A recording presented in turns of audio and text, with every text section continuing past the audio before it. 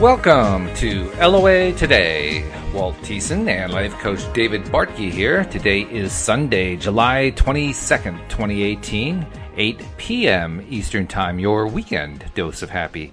And we are in the middle of a wonderful summer, enjoying the weather, especially now that the temperatures have cooled, although it got a little bit humid the last few days, but I am hopeful that the rains that are coming will wipe that out. We'll be right back to that nice, comfortable summer in the temperature range I like, which is like, upper 60s, low 70s, and, low humidity and blue sky and all that kind of stuff. That to me is the best kind of summer. Yes. It's been very nice. Do you have a good week? It's been a good week. It's been an interesting week. We have changes coming up. We already started them to a certain extent because Wendy Dillard, who has been doing the afternoon podcast with me Monday through Friday, 4 p.m. Eastern Time, has decided to cut back a little bit. And originally we talked about her cutting back to like 3 times a week. And then she said, no, I really want to cut back to 2 times a week. So she wanted to do Tuesdays and Thursdays. And I'd already talked to Cindy Chavez. Cindy had agreed to do Tuesday, but now she's agreed to do Wednesday. And so I put out some feelers to some people who were our co-authors in the book that we recently put out. And I already have 1, maybe 2 to fill the Monday and Friday slots. So good. It's really interesting because the last time I went through this, as you'll remember, David, last November, our numbers had been growing, and I decided I wanted to go from once a week to many times a week, and your schedule wasn't really open to it, so it means I had to find some more co-hosts to do the weekly shows, and the weekday shows rather. And so I reached out to about a half a dozen people who were life coaches, and within one day, within 24 hours, I had 3 people who contacted me: Cindy, Wendy, and Tom. And every single one of them had told me, David, that they had been thinking about doing a podcast themselves and either didn't have the technology to do it or didn't have the knowledge how to go about doing the technical stuff or whatever, or they just hadn't gotten around to it. In at least 2 of those cases, they had thought about it within the past 24 hours when I contacted them. Wow. Well, I contacted these 2 people today, or yesterday actually, and one of them I spoke with today, and she told me that she'd been away at a weekend conference, and during that conference yesterday, she'd been thinking, I really need to do a podcast, but I have no idea how to do it. And then I sent an email to her, right? And the second one tells me that all of a sudden she's getting all these requests to do podcasts. So for those who wonder if the law of attraction really does operate in every aspect of our lives, I think I can quite conclusively say, yes, it does. Yeah. Because that's what our experience shows over and over and over again.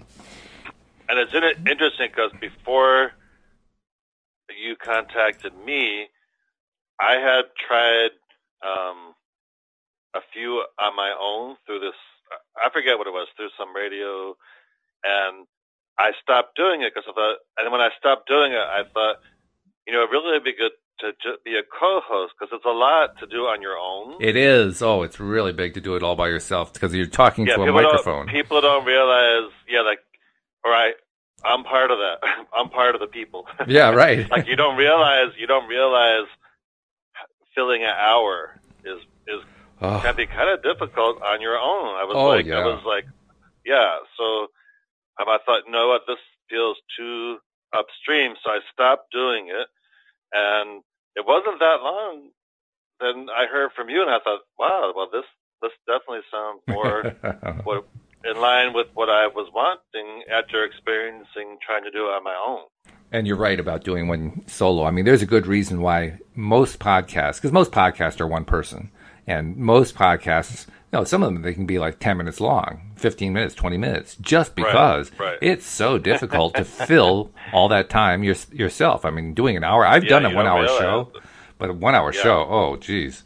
I mean, I've done it. I've done it with this topic. I've done it with other topics, and it is a lot. It's exhausting because, well, first of all, you can't stop talking because the moment you stop talking, it's dead air. You really don't want dead air. It kind of makes things a little bit boring to listen to. Yeah. Then at the time, the person who was running this said, "Well, you can pre-record, and then we can pipe it in as if you're talking now." So I tried that, and I don't know, that didn't feel very authentic to me. Like I did it a few times. Sure. Like a half hour I would do pre-recorded about some, law of attraction topic. And then the other half hour I would do live. And I mean, I did it. It was fine, but it just didn't feel, I just kind of felt like, I don't know, it just didn't feel that authentic. So I just thought, no. But yeah, it's an hour is a long time. When you're talking by yourself to a microphone, yes. And, totally. And what I found is the most difficult part of doing that when you're doing it yourself is you get no input at all. See, at least when you and I are talking, we get input from each other, right? We get feedback, and we get different perspectives and so forth. It makes it so much easier to do this kind of conversation. But when you're doing it yourself, you got nothing. You got your notes, you got a microphone, and that's it. You've got no other input. I know, like, and you and I can kind of joke around sometimes. When you're by yourself, like, you can't, it wouldn't make sense. Like, there's only so much you can do to make it entertaining. Well, you'd have to be Robin Williams. I mean, Robin Williams could do that. I mean, he could come on stage just full of energy and just make it fly, as if there were multiple people on stage. But there are not many Robin Williams in the world. In fact, I know of one. No. Well, and actually, he's passed on. So, I mean, the closest one to him was his best friend Billy Crystal, and Billy is really good. Yeah. But even Billy can't do it the way Robin did. Robin was just absolutely astonishing. Yeah, but by the way, I had a very good win today. Oh, really? I want to share.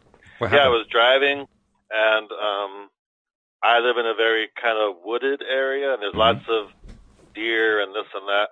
And I was driving home from the market, and in full running was a deer that popped out of the bushes and ran across the street.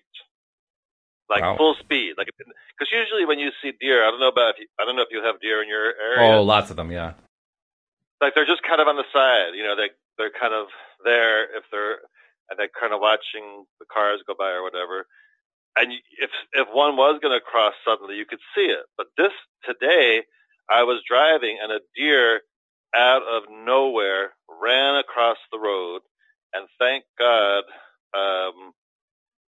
I was able to slow the car down just enough where he just kind of scraped the front of my car, but very lightly. And I could see by the way he was running, he was okay because I didn't want to hurt him. And Chris probably didn't feel that good to him, but still, the main thing he survived it. And there was no one behind me. Like it was all set up so that we'd all be okay, kind of thing, Which is better than having venison for dinner, I have to admit. Oh my God! Because I would have not only would I have felt bad that I hurt a deer, even though it wasn't in my control. Because the car could have been damaged, or what I'm saying. All kinds of things can happen. Yeah.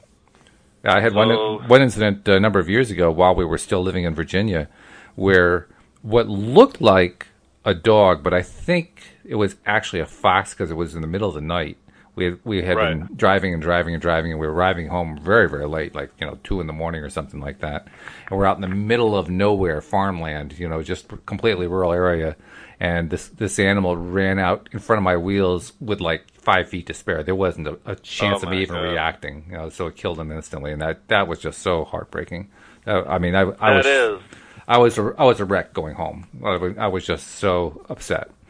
But it's hard. But that's one of the situations you cannot do anything about it. That was him or her. That was that animal. It was a. Yeah. They ran across at that moment. Yep. With squirrels, we call them kamikaze squirrels. That's what Louise and I call them.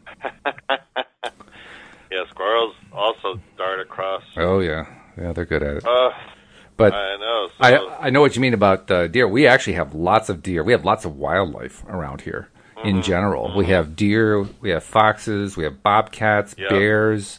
Bobcats. Yeah, we have bobcats. We have bears. I'm not sure if it was a coyote or a wolf. I think it may have been a gray wolf, but they're so similar, it's hard to tell which one it was. I actually ran in front of my car, past a guy who was working in his lawn, sitting on the lawn. He ran past the guy, and he ran across the road, and I slowed to a stop, and I turned to the guy, I said, was that a wolf or a coyote? And he just kind of shrugged at me with like his deer in the headlights look, because this animal had been within feet of him.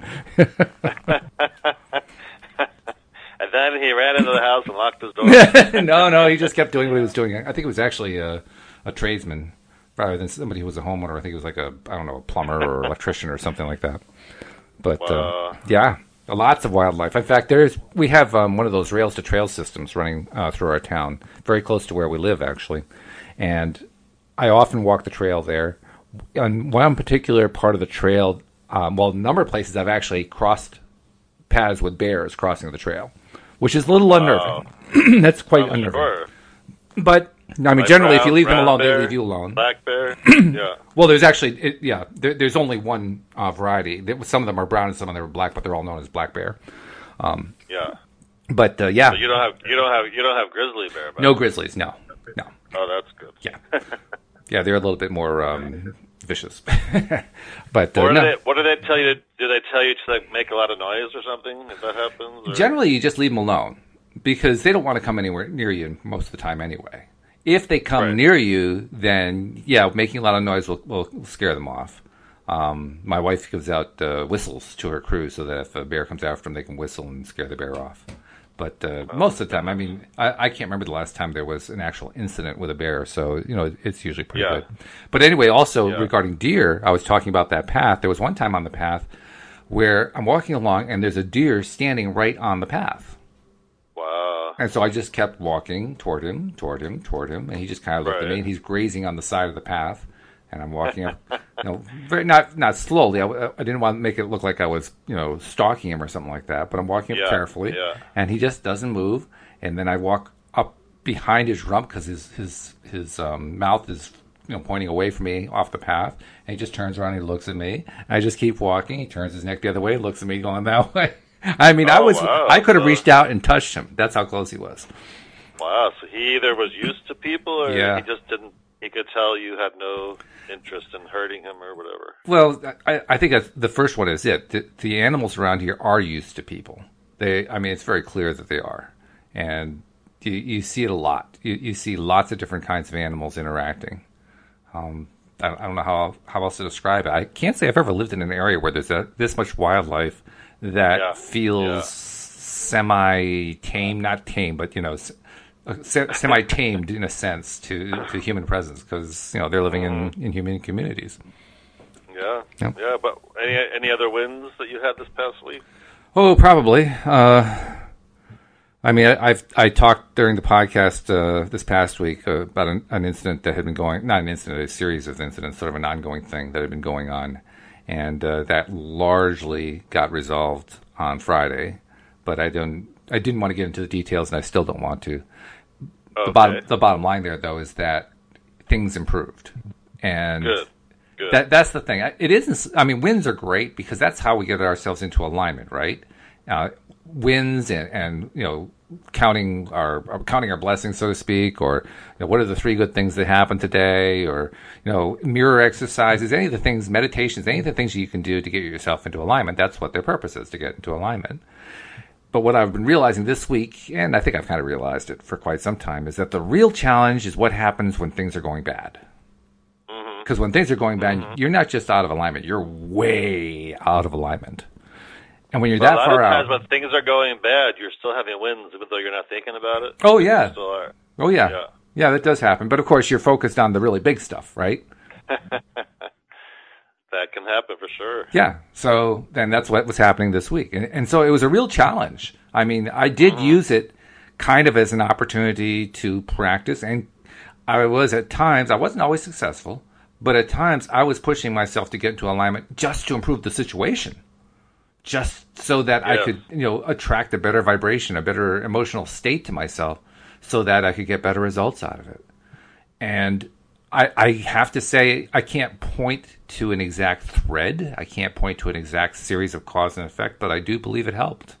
I believe it definitely helped a lot. I do know it led to a particularly difficult event, difficult personally for me, something I didn't want to do, but I knew I had to do. And when I came to do it, I got myself into that really good place. I used segment intending to the max for it. Got myself into the best place I could get into, and dealt with it as well as anyone could possibly have dealt with it, I would say. The way I dealt with it was you couldn't deal with it any better.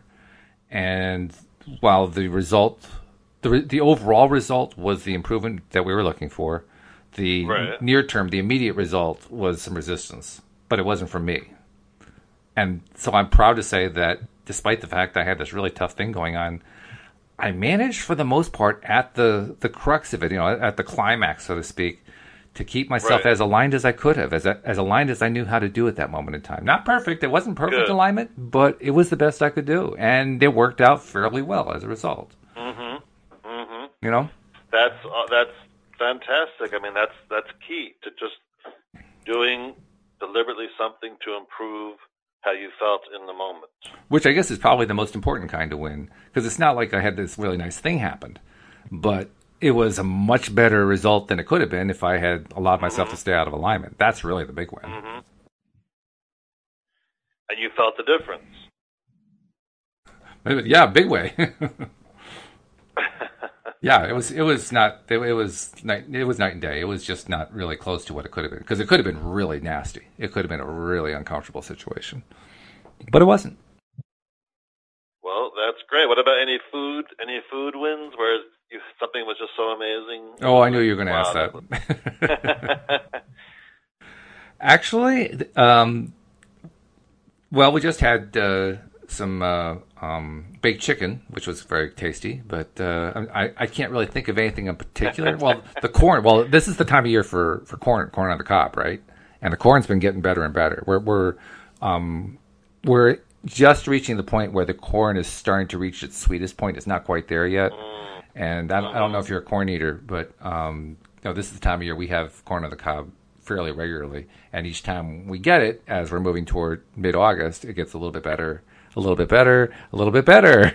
And that's what's happening. And it's really good. Is it Jersey corn that you get? Oh, no, this is local. This is all local corn, grown at the local farm, Rosedale Farm. Not that there's anything wrong with Jersey corn. Don't get me wrong. Jersey corn, I'm sure, is fine. It's just this is Connecticut corn. Jersey corn is known for just being like really sweet and delicious. Yeah, well, Connecticut corn does too. I mean, when we get into the peak part of the season, it's almost you don't need to put anything on it. When you get to like the second week of August, you just eat it the way it is. It's like the people out in the Midwest. Now they'll tell you they have the best corn in the country. And I can't say I dispute them. Their corn is delicious. But it's like the old story about how to really eat corn on the cob when you're in Iowa or Indiana or something like that, Wisconsin. And that is you go out in the middle. What? You go out into the middle of the cornfield. You clear a little space. You build a fire. Put a pot on top of it. Put water inside. Boil the water, and then grab the stalk of the nearest corn and dip it into the water until it's done. Pull it out and eat it right there on the stalk. That's the best way you can have corn. Now, the part that they always leave out is what do you do about husking the corn? But we'll assume that you husk the corn at some point. I think so. I would think so. Otherwise, it'd be a little bit crunchy. So do you grill yours or barbecue it, or what do you do? No, we just boil it. That's the way I've always had it. Yeah, all my life. Boil and butter? Oh, yeah. Yeah, I love the butter on it. And only real butter, no margarine. No, thank you. Oh, no, margarine is a no-no, that's for sure. Not interested in margarine. Hydrogenated, no.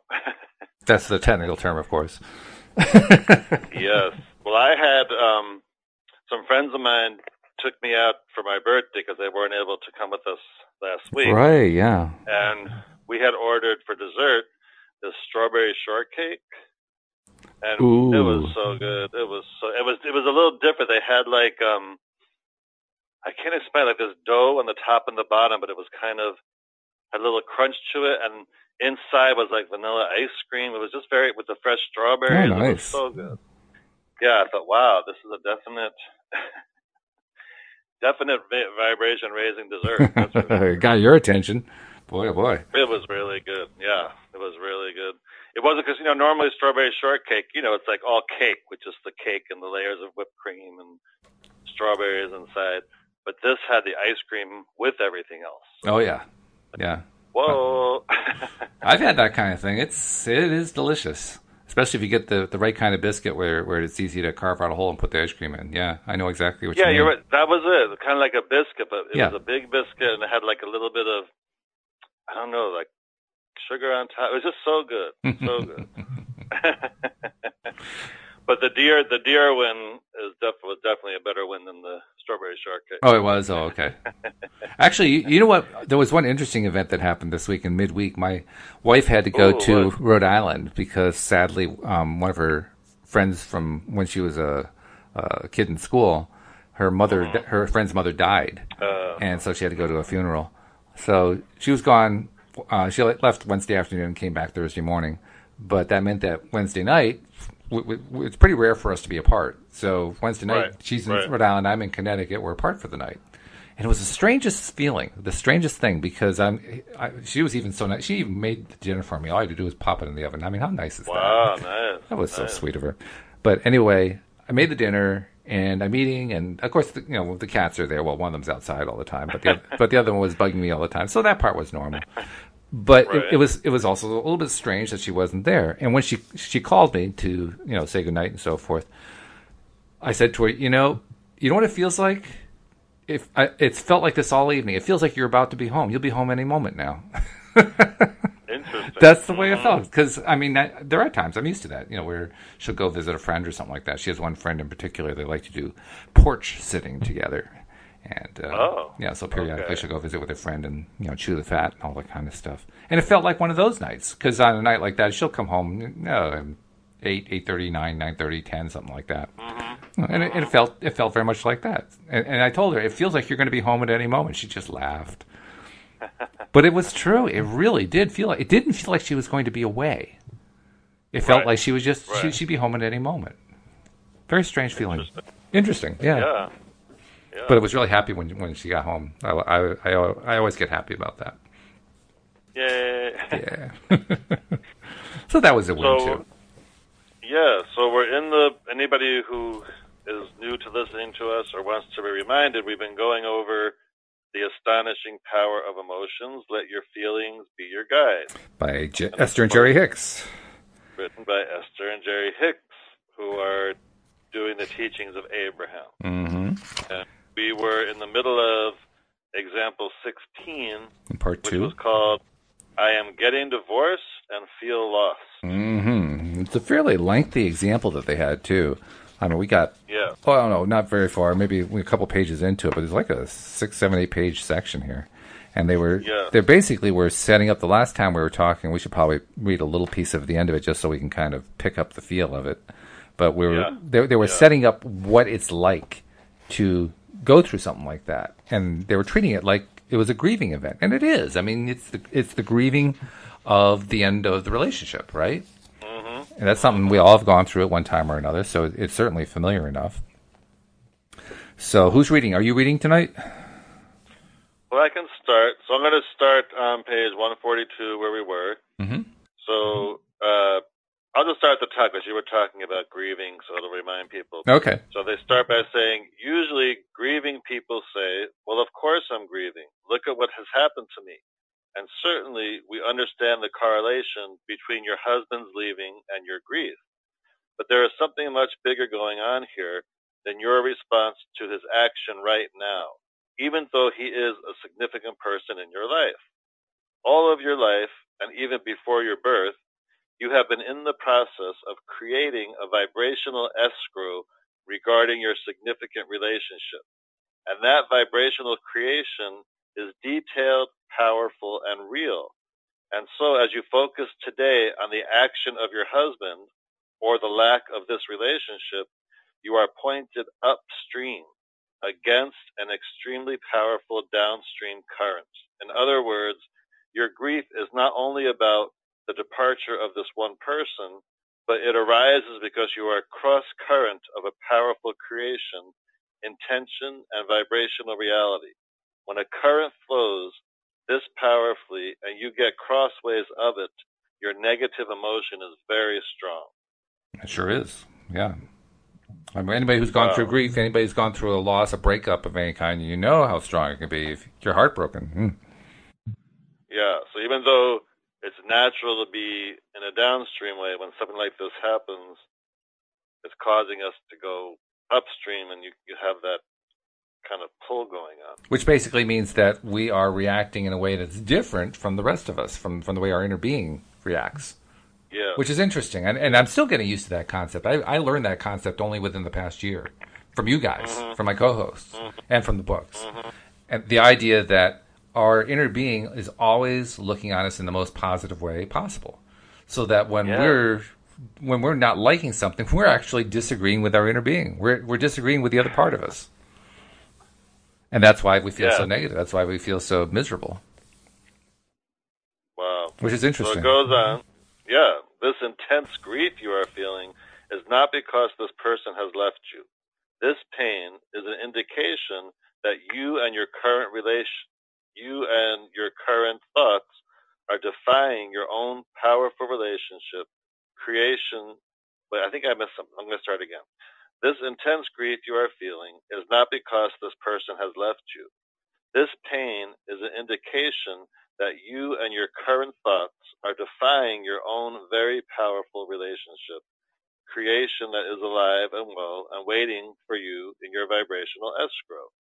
We want to shout to anyone who is suffering over the loss of a relationship, your relationship, the one you really want, the one that you have been creating and adding to every day of your life, the one that you amended even during the process of the breaking down of this relationship, is still there in your vibrational escrow. But this pain you are feeling now means that in this moment you are not moving toward it, but away from it.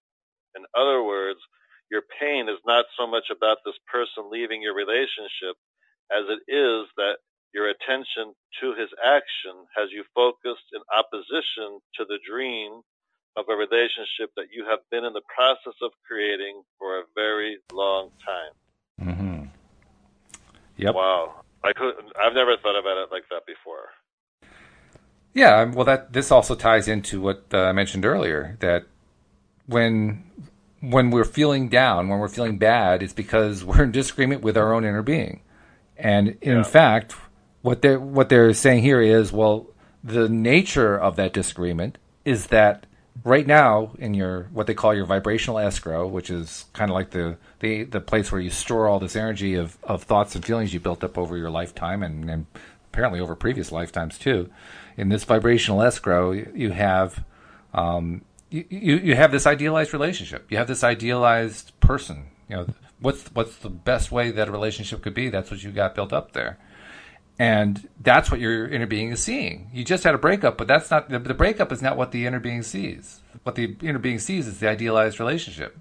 And you feel, when you're in the midst of this breakup, you feel the loss of it, like the lack of it. So they're looking at the having of it, you're looking at the lack of it, and that's where all of the negative angst comes from. Again, not the way we think of it. I wonder if they would, and I wonder if they would say, well, if you were in full alignment, then even during this breakup, you would be like in celebration because you know that the better one is right around the corner. Oh, sure. In fact, I think they actually get to that later on in this chapter. Oh, okay. Yeah. Because wouldn't that be interesting if like that did happen, and instead of going down the upstream, I'm so upset, oh my God version, you could just be like, yes, now I'm closer to who I really want. It's not. It sounds kind of strange. It is a big deal. It sounds kind of strange, but you know what? We actually have had all of us have had those experiences. The people we've had them with are not the people that we were desperately in love with. They're not the ones that we had, this real strong attachment to somebody else. They're the later attachments. That's where, somebody that that you weren't necessarily really close to is moving away or something like that. And so it's a little sad, but on the other hand, you're happy for them and you wave goodbye. It's not a big deal. And it doesn't stop being a big deal because you're not deeply in love with them. It stops being a big deal because you're still in alignment. You're not allowing yourself to get really, really upset about it, and so you feel okay about it. That would be ideal. Well, that's what happens. That would be ideal. The hard part is remembering that that's the way we feel when we're in the middle of a heartbreaking situation. Because if we could focus on that, that's the key right there. If we could focus on what it feels like when we're just, parting from somebody who we didn't have that really close relationship to. Not that we should focus on the not having a close relationship to, but rather that we focus on how it feels to just part from somebody graciously and positively. If we can remember that and focus on that, then the pain goes away. It's kind of like with grief due to death. And this is something I just discovered within the last year, maybe two, by accident. I didn't know about it really, and then I started reading stuff in Abraham after the event and found all kinds of commentaries to reinforce it. But this is about 2 years ago. My wife's stepmother, whom she had a rough relationship with earlier on in her life, she now had a really good relationship, and her stepmother died. And she was quite elderly. She was in her 90s. And it was tough on Louise for a number of reasons, not the least of which she was used to calling her once a week and chatting with her and so forth. So there was, that was gone. But there was also the relationship that was gone. And one particular night, shortly after Ruth's passing, Louise was on the couch, and I could just see her emotions were overcoming her, and they weren't positive. So I asked her what was going on. She told me that it was just about Ruth. And I know in the past, I developed certain skills. I wasn't completely inept. I had developed certain skills over time. I knew that this is something where you're not trying to talk her out of something or whatever. You just try to be there for her. So that's what I was going to do. And I had this inspiration. She was sitting on our sectional couch. And our sectional couch, she likes to sit like where the pieces come together in the corner. So she was sitting in the corner with her feet up and so forth. And I just went over where the pieces connect and knelt on the floor in front of her. I just felt inspired to do that. And I knelt in front of her. She was like looking at me like, "You don't ever do this. What is this all about?" And I said to her, I've never asked you this before, and I literally had not thought this out. This was just coming out of my mind and out of my mouth. There was no prior thought process. It was just spilling out as fast as I could think it. I was saying it. And I said, I've never asked you this before, but what was it that you loved the most about Ruth, your stepmother? And the look on Louise's face changed from heavy grief tears to surprise, because she hadn't thought of that, to shock, to a smile. And then she started telling me all the things that she loved about Ruth. Right. Now, there were still tears, but she kept telling us, things that she hadn't even told me about before. And after about 5 minutes, she said to me, now, bear in mind, my wife is a former psychotherapist, right? She was a psychotherapist for 10 years, so she has a little experience with this stuff. At one point, my wife turns to me and she says, "You're brilliant." And I said, "Why?" She says, "Because you just figured out a way to skip all 5 grieving steps."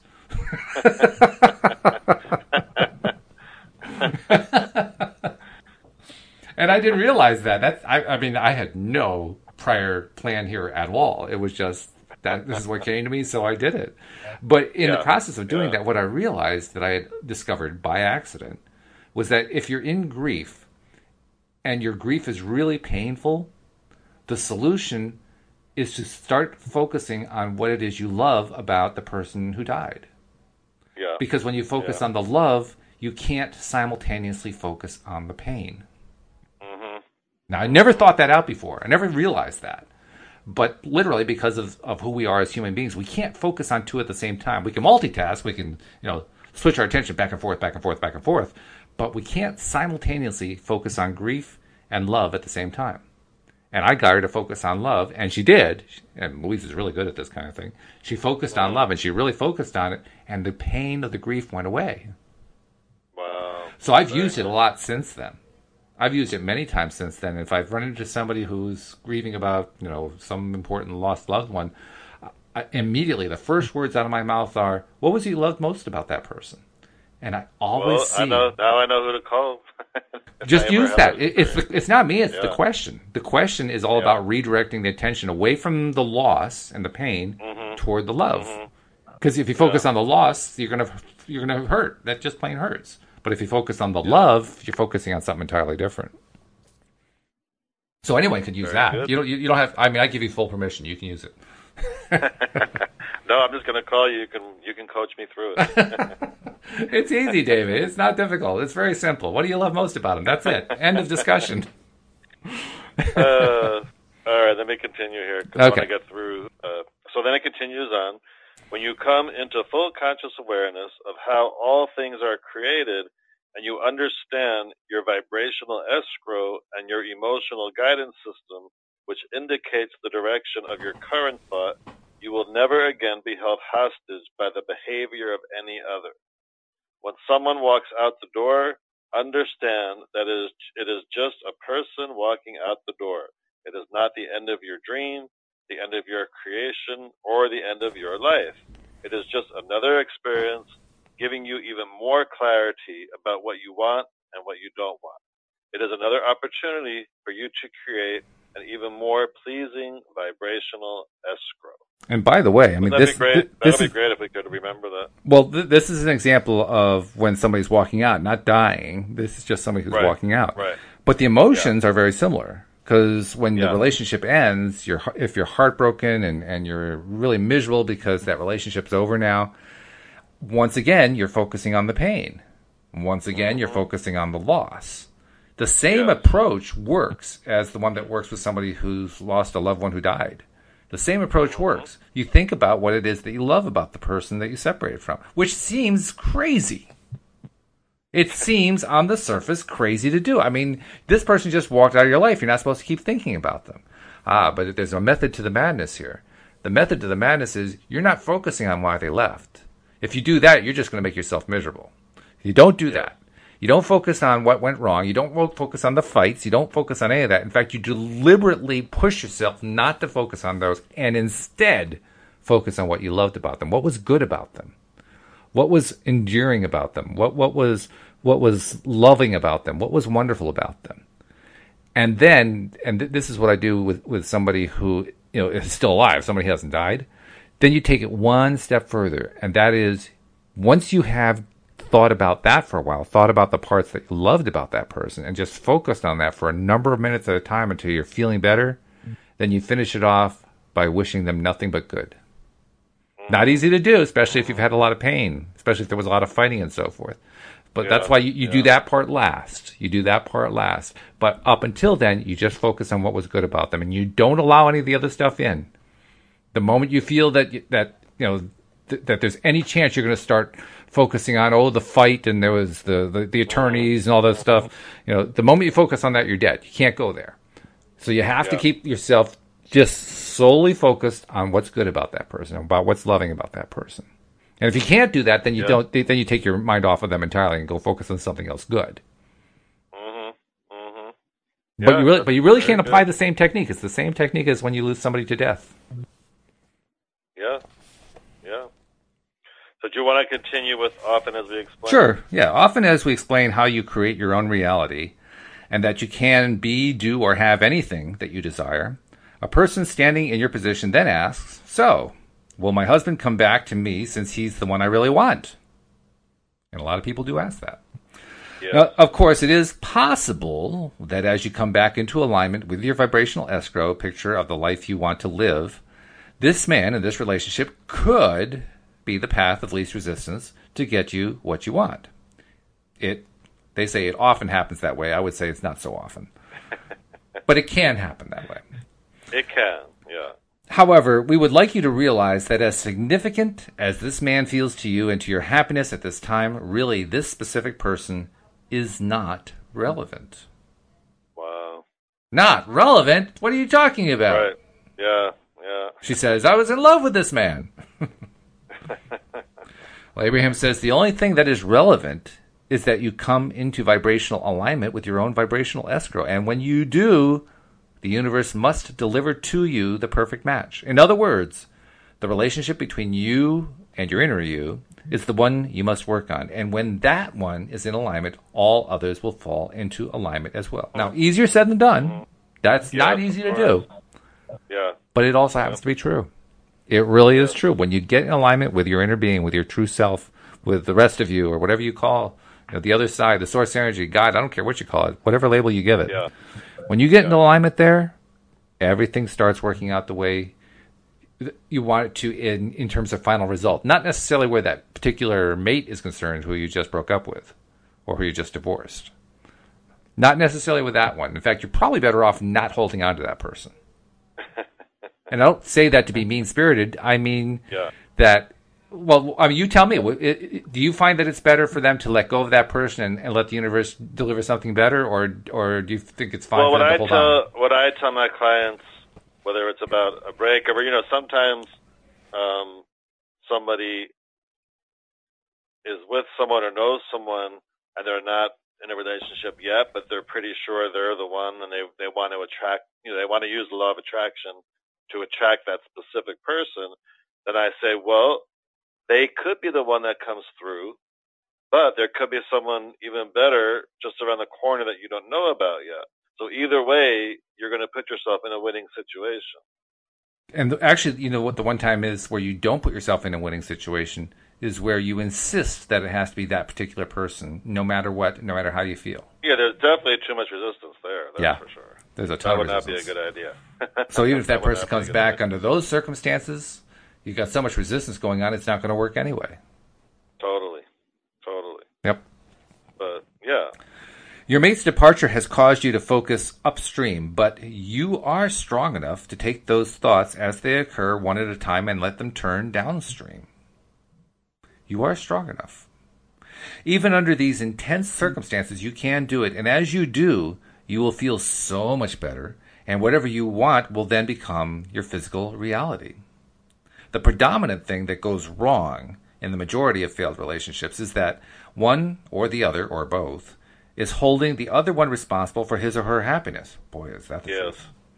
Yes. Most people say to their partners some version of the following: I want to be happy. When you do such and such, I feel happy, and so I'm counting on you to always do what makes me feel happy.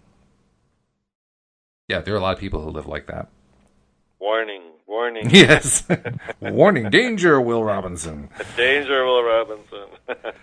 When you believe that your happiness is dependent on what someone else does, you are setting yourself up for much pain, because no other can even come close to offering enough behavior to keep you in alignment. Why is it we never think about that? Yeah, that's people who are looking for somebody else to make them happy never think about the fact that no amount of positive behavior from that person can make them get into alignment. That's right. No, or to put it in more human terms, no amount of the other person trying to make you happy can keep you happy. Right, and it's also, or even situational. I know, there's some people that they're constantly, moving around because, if I live in this place, then I'll be happy. No. If I move there, then I'll be happy. No. Because it doesn't matter where there is. It's all coming from within yourself. Mm. That's the place that you have to be to make yourself happy, not if you keep moving around. So it's a similar but slightly different case for somebody who's constantly moving, changing locations in order to find happiness. What do you tell them? You can move 100 times. It's always going to be within you. There's that expression.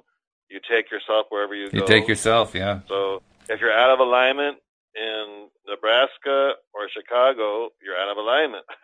It's true. Moving to Florida won't put you back in alignment. It's all within. This is true. Or as they say here, no one else can even begin to understand the vibrational escrow that you have amassed. You are literally asking the impossible when you count on the behavior of another to keep you happy. And that is true. The lack of freedom that your partner feels, if he believes that your happiness is dependent upon him, is suffocating. And boy, is that true.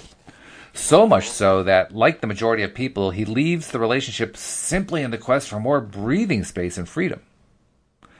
But feel the downstream ease you would feel if someone were to say to you, I love being with you, and right now I feel wonderful being at your side. And by the way, I take full responsibility for the way I feel at all times. I have the power to direct my thoughts, no matter what, in ways to keep me in alignment with who I really am and feeling good. So you are free to live your life in whatever way appeals to you, and I'll be fine. I love being with you, living with you, and loving with you, but my happiness is my responsibility. And I can tell you, David... And that will now become the new wedding vows. The new wedding vows, that's right. and I will tell you from my own experience, and I'm sure you know from your own experience, That's exactly how my relationship is with Louise. Louise and I are totally on board with that. Neither one of us ever takes responsibility for how the other person feels. Now, let me point out, that doesn't mean that we are indifferent when the other person feels down. Right. But even then... Or that you don't want to do something that you know will make her happy. You still can, but it's not your responsibility. Yeah, of course I do. But I'm not... We both know if I'm helping her, I'm not responsible for making her happy. And if she's helping me, she's not responsible for making me happy. Yeah. And in fact, this afternoon, I've been kind of down because of what had happened in the last couple of days. I mentioned that earlier. And I was struggling a little bit today. And I'd mentioned that to Louise. Well, we had a few things we had to do first, and then we went out to do some shopping, and then we went out to just get out, take advantage of the beautiful weather, and we took a nice drive, and we stopped off at a couple places, and just relaxing and enjoying being outside. Yeah. And in the process of doing that, she asked me, are you feeling better? Is it helping at all? Or is there anything else I can do to help you feel better? And I assured her, oh, no, this is already working. Incrementally, I'm getting better and better. And she said, oh, good. And that was the extent of it. She didn't feel a responsibility to do whatever she could to make me feel happy. It wasn't her job. Her job was to be supportive, not to do it for me. Now, and if she had tried to do it for me, I would have gotten pissed. And vice versa. In fact, we often joke that we wonder why it is that we met so late in life, because we didn't get married until we were both in our early to mid-40s. And we asked ourselves, well, why didn't we meet earlier? Especially since, and I think I told others, I don't remember if I told you, but here on the podcast I mentioned that back when I was in my late teens, I used to have a dream about a girl who I didn't know who she was, whose hair color kept changing. Oh. And I realized after I met Louise and after we'd been married for a couple of years that she had been the girl in the dream, and that her hair kept changing because over the years she had changed her hair color. Oh, wow. She started off as a brunette and went to blonde and then a light blonde, and she went through a number of different changes. But the face that I had dreamed about, it was hers, and it blew me away when I finally made the connection. But the point is, we had talked about why is it we didn't meet before, and she said, well, actually, now that I think about it, if we had met, say, 5 or 10 years before, you would not have stayed. I said, why? She says, because I was so codependent at the time. You would not have wanted to have been around me. And you know what? She's right. And I know I had my own issues too. Oh, yeah. The perfect time. We did. Yeah. Now, it took a while for us to get to the place where we could be like that because we didn't know about alignment. We didn't know about the law of attraction. But we finally got there, and poof, there they were. Perfect person showed up. That's right. That's what I mean. You met at the perfect time. We did. Yes. So we got about 10 minutes left or so, 12 minutes left, 13 minutes. We better kind of motor along here if we want to get through this chapter. Sure. So go for it. Okay, it says, so a freedom-seeking, joy-seeking partner would thrive inside a relationship like that. Absolutely true. For that kind of understanding provides the basis for an eternal relationship of joy. And it's true, our joy has gotten us through some rough times, but our relationship's been really tight because we don't try to assume responsibility for each other's happiness. When two people understand that they can live and love and expand unendingly together, there is never a reason to leave and go someplace else. Also true.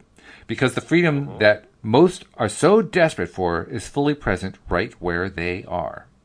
When you come into alignment with who you really are and with the relationship that you have recreated, which your inner being is calling you toward, it is possible that this man or woman will flow easily back into your experience. But that really is, and we know you do not want to hear this right now, that really is irrelevant. When you get into alignment and begin to flow consistently downstream, it is now possible for the relationship of your dreams to come true. You will know it when you see it, and it will not matter what specific face is behind it, for everything about it will be a perfect match to what you have spent your lifetime identifying that you want. Every so-called failed relationship you have experienced has helped your vibrational escrow to evolve. It is ready for you. The question is only, are you ready for it? And that's really that's the key question right there. Are you ready for it? Because it isn't just enough to say, yeah, I'm ready for it. You got to be in alignment. Right, bud? I mean, you got to be in that good feeling place. Otherwise, when that person shows up, you won't even notice her or him. That's right. That's true. So they say, so start where you are, since you have no other choice anyway. True. And try to find increasingly better feeling thoughts, such as, I have no idea what I'm going to do. I don't want to get out of bed. I don't want to get out of bed. I don't want to see my family or friends. I just want to be left alone. Well, those statements of powerlessness and abandonment are clearly upstream statements. But that is perfectly normal as you begin the process. It has been helpful for you to make such statements because doing so has amplified within you the vibration of where you are. And the most helpful thing about knowing where you are is that you will be able to feel the improvement in your vibration as soon as you make an effort to find better feeling thoughts, such as, I've given a big part of my life to this relationship. I thought that we made a lifetime commitment to each other. I always keep my promises. I would never do what he did. I don't deserve this. Well, those still aren't really high-flying thoughts, but they're a little less negative. These statements are a slight improvement. But while they are still laced with your feeling of powerlessness, you are feeling slightly better as you gather your resources to fight back, in a sense. And it is important to note that anything downstream is better than a feeling of powerlessness. That is true. Others watching you move from a feeling of powerlessness to rage may very well caution you about your anger, but they cannot gauge the improvement in your vibrational alignment. From their perspective, since they do not feel the powerlessness that you are feeling, rage may very well be an upstream thought, but this is your stream, not theirs, and only you really know which thoughts give you relief and which thoughts do not. It's possible that you may spend a few days or even weeks in your revenge mode. But that is not necessary because when you realize that you do have a choice right now as to the way you feel, there is no reason to remain in the uncomfortable place, by comparison, of rage and revenge. Now, a note worth considering. From your place of powerlessness, the emotion of rage or revenge was more comfortable, or downstream. But from a place of frustration, the emotion of rage would be less comfortable, or upstream. It's your work to continue to reach for thoughts and feelings of greater relief and comfort. And so replacing your feelings of powerlessness with feelings of anger may very well be the next logical step in your downstream motion. So let's see if we can do it here. It says, I don't deserve this. I deserve a partner who wants to be with me. I have no intention of clinging to someone who would rather be someplace else. That's a big change for somebody who's codependent. My life doesn't depend on this person who can keep his commitments. Life is too short to waste it with someone like that. So getting a little bit of it out. And those are more downstream, aren't they? They are, yeah. Thousands of books have been written regarding interpersonal relationships as scholars and counselors attempt to point out the appropriateness of various attitudes or behaviors. But what the majority of them miss altogether is an understanding that there is not only one right attitude or opinion regarding any subject, for two extremely important reasons. There is not only one right attitude or opinion regarding any subject for two extremely important reasons. Okay? First one, you do not have access to every thought from which you are standing right now. Well, that's true. Second, the appropriateness of the thought is only relevant to where you stand right now. Well, that seems kind of obvious. Why is this so important? Because they describe these as two extremely important reasons. Well, let's see. It says, in other words, no one else knows which thoughts are right for you, but you know, your emotional guidance system is telling you. So now that you have discovered the important feeling of anger, let us continue to reach for... the improved feeling. Well, it was important too, but it was also... More importantly, it was an improved feeling of anger. So let us continue to reach for further improvement in the way you feel. In other words, you've already climbed up to anger. You're kind of sat there for a while. Now it's ready to move up. In some ways, I'm glad it's done. At least we're not screaming at each other now. Now that it's all out in the open, well, I feel an odd sense of relief, really. I don't have to figure it all out right now. I'm feeling exhausted. Now notice the relief you are feeling. You have come to a sort of resignation about what has happened and an acceptance of what is. But the important thing to notice here is the lessening of pushing against. In this lessening of resistance, you are allowing your stream to carry you without a struggle downstream. More examples. Things that have a way of working themselves out. I've always been a survivor. I'll eventually find my balance. That's much better. Getting more and more positive. A feeling of hopefulness is beginning to rise within you. And from here, it is really smooth floating. once you manage to deliberately bring yourself into a feeling of hope, the power of your dream and of who you really are will call you forward. You have accomplished a great deal here merely by making an effort to feel better. Often with big situations such as this, which affect your life in many ways, you may find yourself reverting back into some of the upstream thoughts that, for now, you have left behind. You may feel compelled to relate your experience to a friend or a family member, and in doing so, you may very well reactivate your feelings of anger or even depression. However, having consciously focused yourself into a much improved emotion regarding this subject once, you now possess the knowledge that you can do it again. And as you make your way along, you feel more important to yourself. Boy, is that important. Without needing to defensively recount the details of your personal saga, and so your downstream motion toward everything that you desire, which your life has helped you to define, will continue. I want to read the first part of that last sentence. As you make your way along, you feel more important to yourself. They're talking about self-esteem there. And that's the interesting. That's probably the most interesting point of all. I mean, they're talking about they're explaining how to climb out of grief, how to climb out of the rage and anger associated with a divorce separation. But what ultimately it comes down to is learning to feel good about yourself, not what we normally associate with it, right? I mean, it's not like we normally think that. Well, if I only feel better about myself, all of a sudden the rage and the anger will go away, and yet that's what it adds up to. Right, and I like how they say you may even go back to feeling angry or upset again, but because you know that you got yourself feeling better before, then you know you can do something to get yourself out of it again. Absolutely, yeah. You already know you've done it. That's what's important is always striving to get yourself back in alignment. Mm-hmm. That's right. Yeah. So the next time that you're in a divorce situation, you know what to do. Hopefully you won't have that anytime. Yeah. Hopefully you never have to go through that. One thing that they didn't do, and I'm kind of surprised considering how long this chapter is, they didn't actually address situations where people repeat the same behavior, where they have the same kinds of relationships over and over again. Well, that's a different thing. Yeah. Well, actually, it's not all that different, I don't think. And the reason I don't think it's all that different... I know what you're going to say. Yeah, the end result is the same, but yeah. Well, more than that, it's all about the self-esteem. That's why I found that last paragraph so poignant. Because if your self-esteem is really good, if you feel good in yourself, then you're much less likely to repeat bad relationships. The only time that we repeat bad relationships with more bad relationships is because we go into the next relationship not feeling really good about ourselves. Yep. We're not in alignment. We're not in that good feeling place.